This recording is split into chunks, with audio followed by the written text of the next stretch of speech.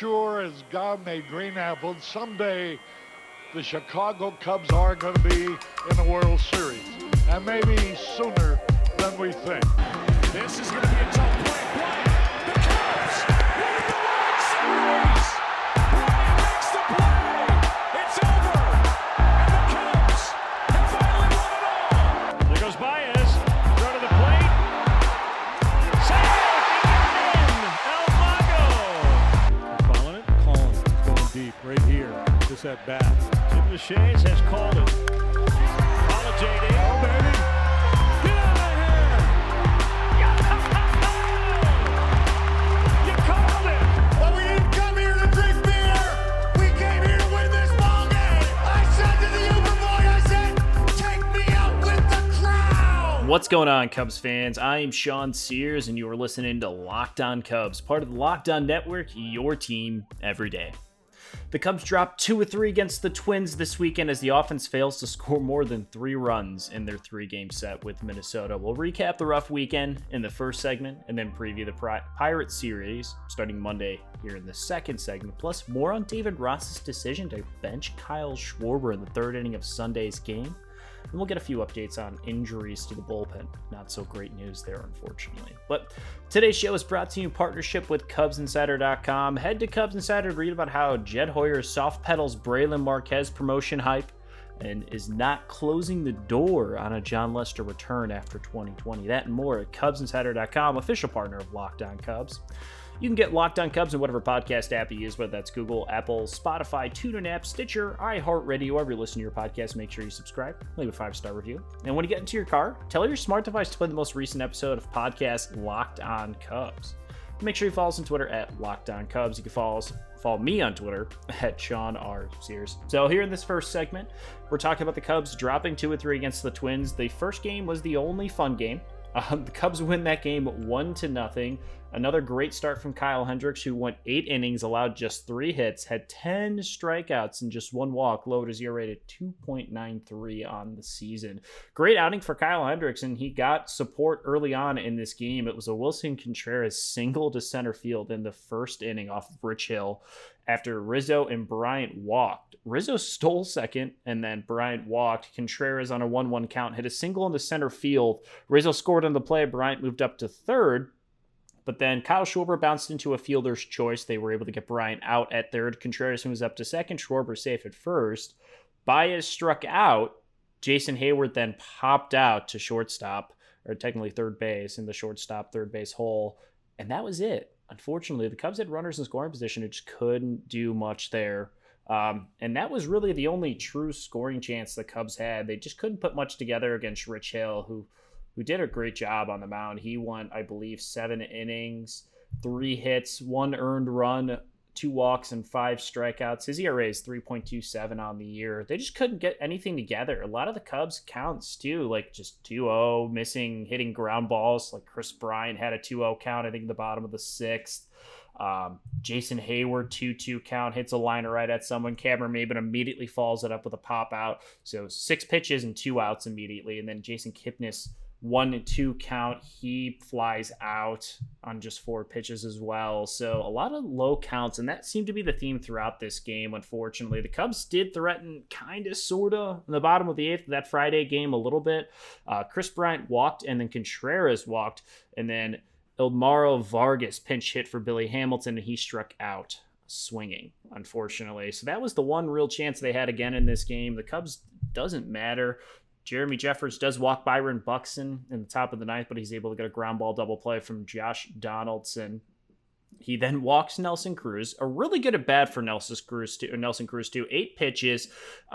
Was a competitive at bat.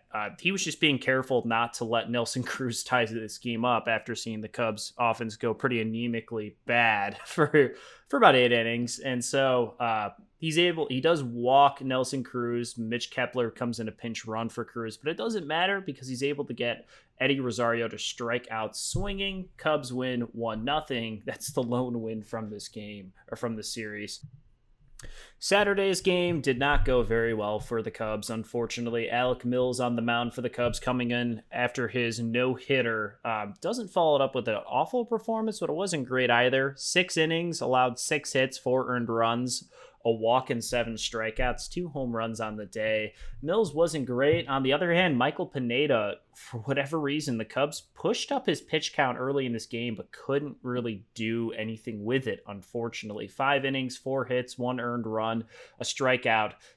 He lasted just like the 5th inning, 92 pitches. They were doing their due diligence to an extent. They were getting some good counts. It just felt like all weekend the Cubs were missing balls in the zone ahead of counts or not driving those pitches, popping them up a lot. It was very strange, but Pineda allows just 1 run in 5 innings of work. Tyler Duffy gets a hold. He goes 1 inning of work, a strikeout. Matt Weisler, 2 innings of work, 6 strikeouts. He struck out every batter he faced in the 2 innings of work, which was just disappointing. The Cubs had 9 strikeouts on the day in that Saturday game. Then Tyler Clippard comes in, 1 inning, no hits, 1 strikeout. It's not great. It just wasn't great. And the scoring started immediately. Eddie Rosario, after Mills was able to get Lamonte Wade Jr. and Byron Buxton to strike out, he then allows a home run on the first pitch he throws to Eddie Rosario. He crushes it to center right field. Twins up 1-0 after Mills strikes out Miguel Sano to end that inning. Cubs go 1-2-3 against Pineda. And then it's the bottom of the second. They put together their best scoring chance of the game here. Contreras is hit by a pitch on a 3-2 count. Kyle Schwarber lines to right field, but Contreras is able to tag up on the play. So he moves up to second on the play. Javier Baez then pops out in a 2-1 count. Super frustrating. Jason Hayward singles to the shortstop through that hole. They were shifting on him on the right side. He gets a ball to slip by. Contreras moves up to third, and then David Bodie sneaks a ball between Donaldson and the third base line and third base itself. He shoots it down the left field side. Contreras scores. Hayward goes up to third. The Cubs tie the game 1-1. It stays that way for a while, up until the top of the 6th when Alec Mills allows a single to Eddie Rosario. Jason Cave scores on the play. He came in to pinch run for Alex Avila, who walked to start this inning, and then scores on the single from Rosario. So the Twins take the lead again. And then the top of the 7th is when they really bust this thing open.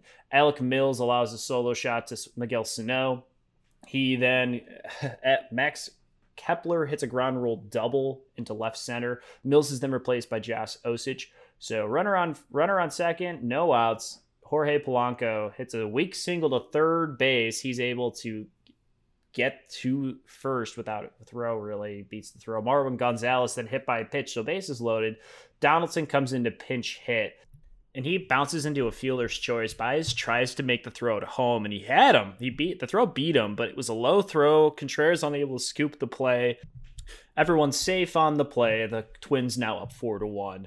Dwayne Underwood comes in to pinch hit for Josh Osich. He allows a single to Mitch Garver. Polanco scores on the play, and so does Marwin Gonzalez. And then a single from Byron Buxton again off of Dwayne Underwood, who got a double play line out. Great play there. Does score Josh Donaldson, but Buxton out at second to end the inning. Twins now up 7-1, though, and they do the damage. Josh Donaldson hits a home run off of Dan Winkler in the top of the 9th.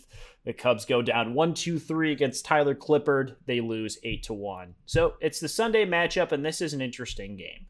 It's Yu Darvish versus Jose Barrios on the mound, and Darvish, it wasn't a bad outing. He just did not have any support from the offensive group here. Jose Barrios, 6 innings, 4 hits, no earned runs, a walk, and 4 strikeouts. Not necessarily dominant, just 85 pitches, but the Cubs just did not do much. Darvish, 6 innings, 9 hits, 4 earned runs, 1 walk, and 9 strikeouts on 99 pitches. It just wasn't his best outing.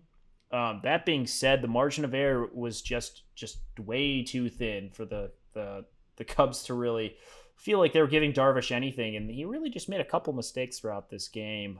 The scoring starts in the first inning, though, when Max Kepler hit a single, and then Josh Donaldson walked. Eddie Rosario singles, scores Kepler. Donaldson moves up to third, but Yu Darvish is able to get 3 strikeouts. He gets Sano, Polanco, and Garver to strike out, despite Lamont Wade Jr. hitting a single with no run score. The Twins take a 1-0 lead. Top of the second, the Twins get another run here. Jake Cave hits a triple down the line, and this is where things get kind of weird because Kyle Schwarber is pulled after this play. The ball goes down the line. Sounds like Schwarber and Ross had a conversation shortly after. He's pulled, and Cameron Maybin plays left field from the third inning on, which was strange to see. Despite that, though, Jake Cave hits the triple. Max Kepler then hits a ground out to second base. Cave scores on the play. The Twins now up 2-0. Interesting things happening from there. Essentially no offense throughout the game. The Cubs did not threaten Berríos pretty much at all. Max Kepler hit a home run into right field with Marwin Gonzalez, who just got on base, giving up a double from Darvish, the first real hard contact he's given up.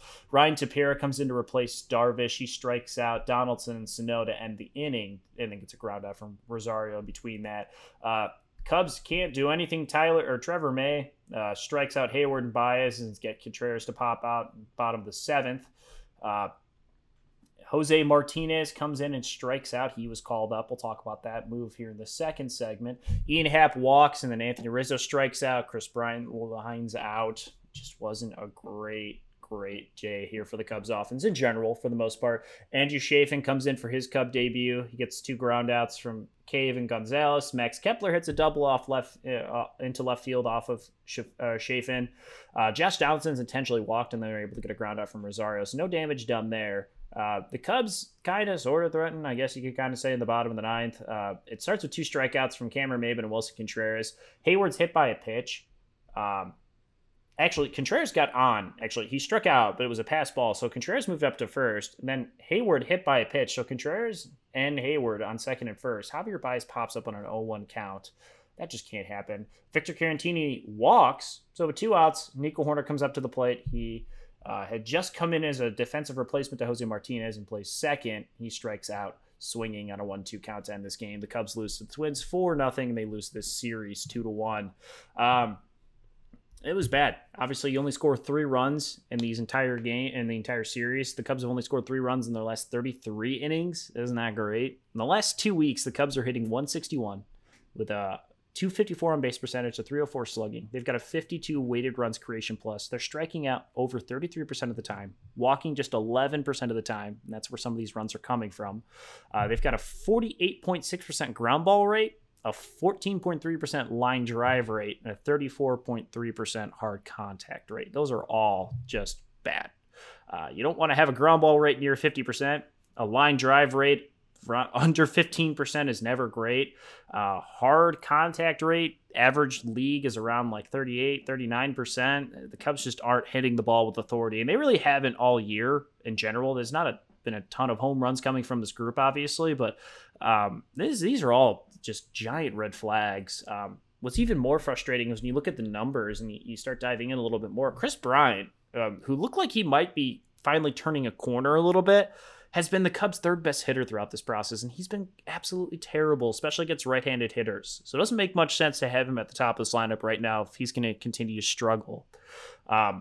It's just been hard to watch, and I think we kind of forgot about some of these issues because the Cubs were scoring the runs they needed, but we're consistently seeing them score just the runs they need to tie this game up or give themselves a 1-run lead, but leaving 2 or 3 runs on the base pass. And it feels like as well, too, that the Cubs don't get consecutive hits unless there's 2 outs. And I don't know if that's an approach that they're having differently in those moments or if it's just luck, if it's just what's happening, but it feels like the Cubs string across these hits with 2 outs and then just can't do anything with these runners on base. You just can't rely on 2-out scoring all the time. You have to string these hits together collectively without going down 2 outs in an inning. It's just makes it a lot easier for the other team to leverage the situation in their favor or pitch to certain guys that they want. And, the Cubs need to make something happen, and they aren't really doing that. It feels like they're, to an extent, taking what the teams are giving them, trying to do what they can with pitches. We've seen guys like Wilson Contreras have some success over the last couple of weeks during that span, but ultimately it feels like one guy's getting on, the other guy behind him isn't picking him up, and that's the Cubs' whole offensive approach is, let the other guy do their job, rely on them, work as a team to get these runs, and it's just not happening.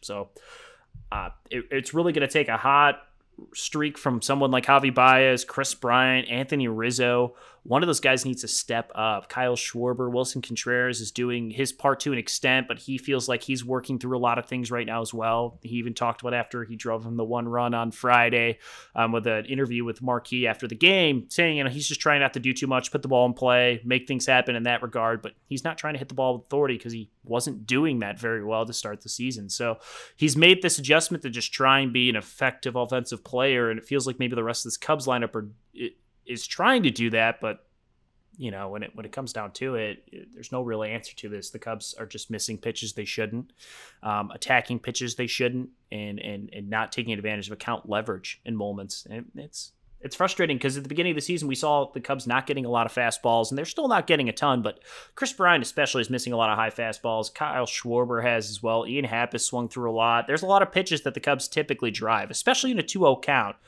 Very rarely do we see a guy like Chris Bryant pop out in a 2-0 count. I don't know what exactly the issue is, but it was a frustrating week to watch this team just kind of have the same issues they've had throughout the season just really be pointed out to them against the team that, like the Twins, who's going to be in the postseason, but realistically isn't that much better talent-wise than the Cubs. They sure look like it this weekend, though. So we'll dive more into the offensive numbers here in the second segment, as well as preview this series with the Pirates that the Cubs desperately need here with a 3.5 game lead in the Central. We'll talk about that and more here in the second segment. Can the Guinness Book of World Records give 2020 the world's greatest delay of game? Even though sports had a break, your business didn't. You have to keep moving, and that makes hiring more important than ever. But Indeed is here to help. Indeed.com is the #1 job site in the world because Indeed gives you the best people fast. Unlike other sites, Indeed gives you full control and payment flexibility over your hiring. You only hire what you need, and you can pause your account at any time, and there are no long-term contracts. Plus, Indeed provides powerful tools to make your search that much easier, like sponsored jobs, which are shown to be 3.5 times more likely to result in a hire. With 73% of online job seekers visiting Indeed each month, Indeed is going to get you the important hire you need, just like they have for over 3 million businesses. Right now, Indeed is offering our listeners a free $75 credit to boost your job posting, which means more qualified candidates will see it fast. Try Indeed out with a free $75 credit at Indeed.com/LockedOnMLB. This is their best offer available anywhere. Go right now to Indeed.com/LockedOnMLB. Terms and conditions apply. Offer valid through September 30th. Built Bar is the best tasting protein bar ever. And they're improved now and more delicious than ever with 6 new flavors to add to their already 18 amazing flavors, being caramel brownie, cookies and cream, cherry baraka, lemon almond cheesecake, carrot cake, apple almond crisp. Some delicious flavors to go along with their coconut almond, raspberry, German chocolate, peanut butter. Mint brownie is actually my favorite, double chocolate, orange, toffee, coconut, peanut butter brownie. All those flavors. Bars are covered in 100% chocolate, easy, soft to chew. Some of the best tasting bars I've had. But on top of it, the Built Bar is healthy. It's great for health conscious people like myself who are trying to lose weight or, work out and still try and keep eating something good for you, but that is low calorie, low sugar, high protein, high fiber. It's great for keto diets. It's a ton of just great options you can have while you're working out, while you're trying to eat a little bit healthier. Those are things Built Bar is built for. But I think one of my favorites is the cookies and cream. It's got 17 grams of protein, 130 calories, just 4 grams of sugar, and 4 grams of net carb.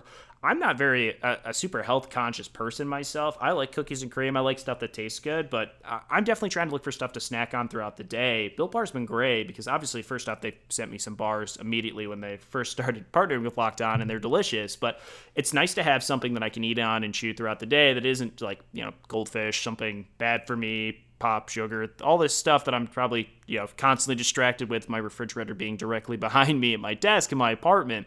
Having Built Bar here has helped me honestly lose a little bit of weight while I've been in quarantine, and it's honestly encouraged me to try and work out a little bit more. But right now, Built Bar has reset their promo code and is now offering a free cooler with purchase. So while supplies last, there's only about a week or so left in this, so obviously place your order soon, but go to BuiltBar.com, use the promo code LOCKEDON, and you'll get $10 off your next order. Once again, that's promo code LOCKDOWN for $10 off at BuiltBar.com, the best tasting protein bar you will ever have. All right, Cubs at Pirates. They kick off this 3-game set on Monday with a 6:05 start with Jon Lester on the mound facing JT Brubaker. The Cubs have faced Brubaker earlier this season. I believe it was back in early September on the 3rd. He actually picked up the win in 5 innings of work. He allowed 7 hits, but only 2 runs, one of them earned, 1 walk and 5 strikeouts in 86 pitches. Brubaker in his last 4 starts has only gone to the 5th inning, just slightly above it against the White Sox and Cincinnati in his 2 most recent starts. He's picked up the loss in both of those. He allowed 7 runs to the White Sox, just 1 run against Cincinnati. On the season, he's 1-2 with a 4.79 ERA. He's got some stuff. He's got 36 strikeouts on the year to 14 walks. Brubaker's not a guy that should get the Cubs fits. And honestly, the 7 hits is encouraging. They just need to start stringing these hits together. They need to push across these runs. So hopefully that changes. This Pittsburgh team is exactly what the Cubs need right now as a tune-up. They're 1-9 in their last 10 games, 5-15 in their last 20. They are currently 15-38. They sit 16 games back out of the division. This team is obviously not good. The Cubs need to take take this series, hopefully take all 3 games. They could probably clinch the division if they do so, and pray that White Sox series doesn't need to be more meaningful than it should be. Obviously, the White Sox have clinched, but they're trying to get better seeding if they can. They're currently the 2nd seed. The Rays have overseeded them right now for the top record in the American League. So the Cubs need to win this series. Just for the sanity of us as fans, they need to win this series. Jon Lester on the mound. He's 2-2 with a 4.91 ERA, 38 strikeouts compared to just 3 walks. In his last start, he received a no decision, 2 consecutive no decisions actually, but 2 good outings against Milwaukee and Cleveland. In his most recent start against Cleveland, just won 5 innings, 4 hits, 2 earned runs, a walk, and a strikeout. 1 home run allowed in just 62 pitches. A quick hook from Ross. Wouldn't be surprised if we see that as well. Against Milwaukee, it was probably one of his best starts of the year. He ends up getting a no decision, 6 hits, 3 earned runs, or 3 walks, no earned runs. 3 hits, no earned runs, 2 walks, 8 strikeouts. 8 strikeouts a high for him on the season. 97 pitches. Looked really good. The Cubs just didn't score any runs in that series. So, in that game at least. So, hopefully Lester can continue to ride this this bout of good starts we've seen him produce here. The Cubs bullpen is relatively rested, so that's a good plus. But this is a Pittsburgh team that Jon Lester should dominate. They're swinging at everything. They made Yu Darvish look incredible when they faced him a couple weeks ago. So hopefully things will change here. In Lester's last start against Pittsburgh, he received a no decision, 5 1/3, 8 hits, 5 earned runs, 3 walks, 3 strikeouts, no home runs though on 93 pitches. Pittsburgh cannot pick him apart again. This should be a team that he beats. So let's hope that this happens. But the way the offense has looked right now, it's nothing is a guarantee at the moment. As we mentioned at the top of the show, Jose Martinez was called back from South Bend. He obviously had a plate appearance yesterday. Left-handed pitcher Josh Osich was optioned down to South Bend to make room for him. Rowan Wick heads to the 10-day IL. Unfortunately, he had an MRI that Ross described as pretty bad, meaning that the 10-day IL would probably be a little bit longer of a stay for Rowan Wick. So he's off dealing with that oblique strain. So more than likely the Cubs are going to go the rest of the way without Wick, or, if they get him back, it'll be a little bit later because obviously the postseason starts next week. So that's not good. That's not what you wanted to hear, especially when the offense isn't scoring. You're losing one of your best arms. It's really been great at not giving up runs on the season. Wick had a 1.08 ERA and a 33% strikeout rate. Opponents had a 506 OPS. He had a really strong 2015 campaign and came into this year proving it wasn't a fluke, and it was looking like Wick was going to be a really strong piece to the back end of this bullpen. Now the Cubs will have to kind of figure out how that works. Dwayne Underwood's probably a guy that'll have to step up. Andrew Chafin is coming back to this team now and should be a reliable left-handed reliever, something the Cubs just haven't had for a bit. Kimbrel has looked really encouraging, and so has Jeremy Jeffress. Pedro Strop was thought to be maybe sort of an option, but unfortunately he's dealing with a hip injury that effectively ended his 2020 season. So the Cubs gave it a go. Strop's not going to be part of this team, unfortunately. So that sucks. As we talked about here early on, it looked like Kris Bryant might be on the verge of breaking out of this awful spout of games that he's had, and it just doesn't look like that's going to be happening now. Kris Bryant on the season is batting 197 with a .585 on base percentage and a .303 slugging. He's got a .588 OPS. That is not what you see from Bryant. He's currently got 39 strikeouts. Only Javier Baez and Ian Happ have more strikeouts than him. Baez at 69, Happ at 57, Schwarber at 61. I just take that back. Chris Bryant, not as many strikeouts as he thought, but still nearly 40 strikeouts for him in 31 games. That's not what you see from him. Only 11 walks, too. He's only got 5 RBIs on the season. It's hard to believe that Ian Happ and David Bote currently lead this team in the RBI at 28 and 26. This is not good. None of this is good. None of this is good. You have to hope for someone to break out, and it looked like it might be Chris Bryant coming into the last week or so. He was getting on base, finding ways to score despite not getting hits. It's not happening, but someone in this core has to figure things out, and hopefully a good amount of them do, because this Cubs offense, obviously the talent is there pitching-wise. We're seeing it, and offensively we've seen them break out. They just cannot consistently drive this ball right now. Things have to change. Maybe a quick series against Pittsburgh gets the confidence going. You have to hope so. And then one final thought before we wrap up the show. Kind of a crazy idea here, but Theo Epstein apparently running to the Mets. It sounds like the Mets are on the verge of getting rid of their current GM, Brodie Van Wegen, who I believe is only in his second year as the GM. But Joel Sherman pointed out that with new ownership coming in to the Mets, they might want to consider trying a new GM, and that someone like Theo Epstein would be someone that would be seen as an ideal fit in Queens. I don't know. It's hard to figure out where the Cubs would, put themselves in this situation, because obviously Theo Epstein's contract is running out here in a couple of years, and this team is trending in a direction that could lead them to rebuilding.